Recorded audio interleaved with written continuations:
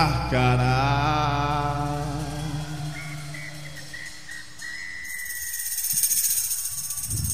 Lá no sertão é um bicho que a voa, é um pássaro malvado, tem um bico volteado que fica vivo. Carcará, quando vê roça queimada, sai voando e cantando. Carcará,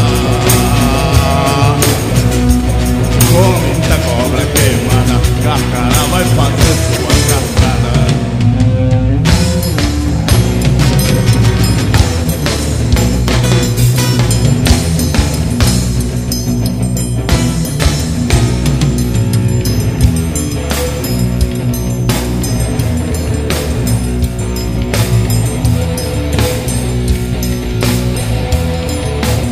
Quando chega o tempo da invernada, no sertão não tem mais cobra queimada. Carcará mesmo assim não passa fome, os borregos que nascem na marinhada. Carcará, Carcará, não vai morrer de fome. Carcará, coragem do que homem. Carcará, pega, mata e come.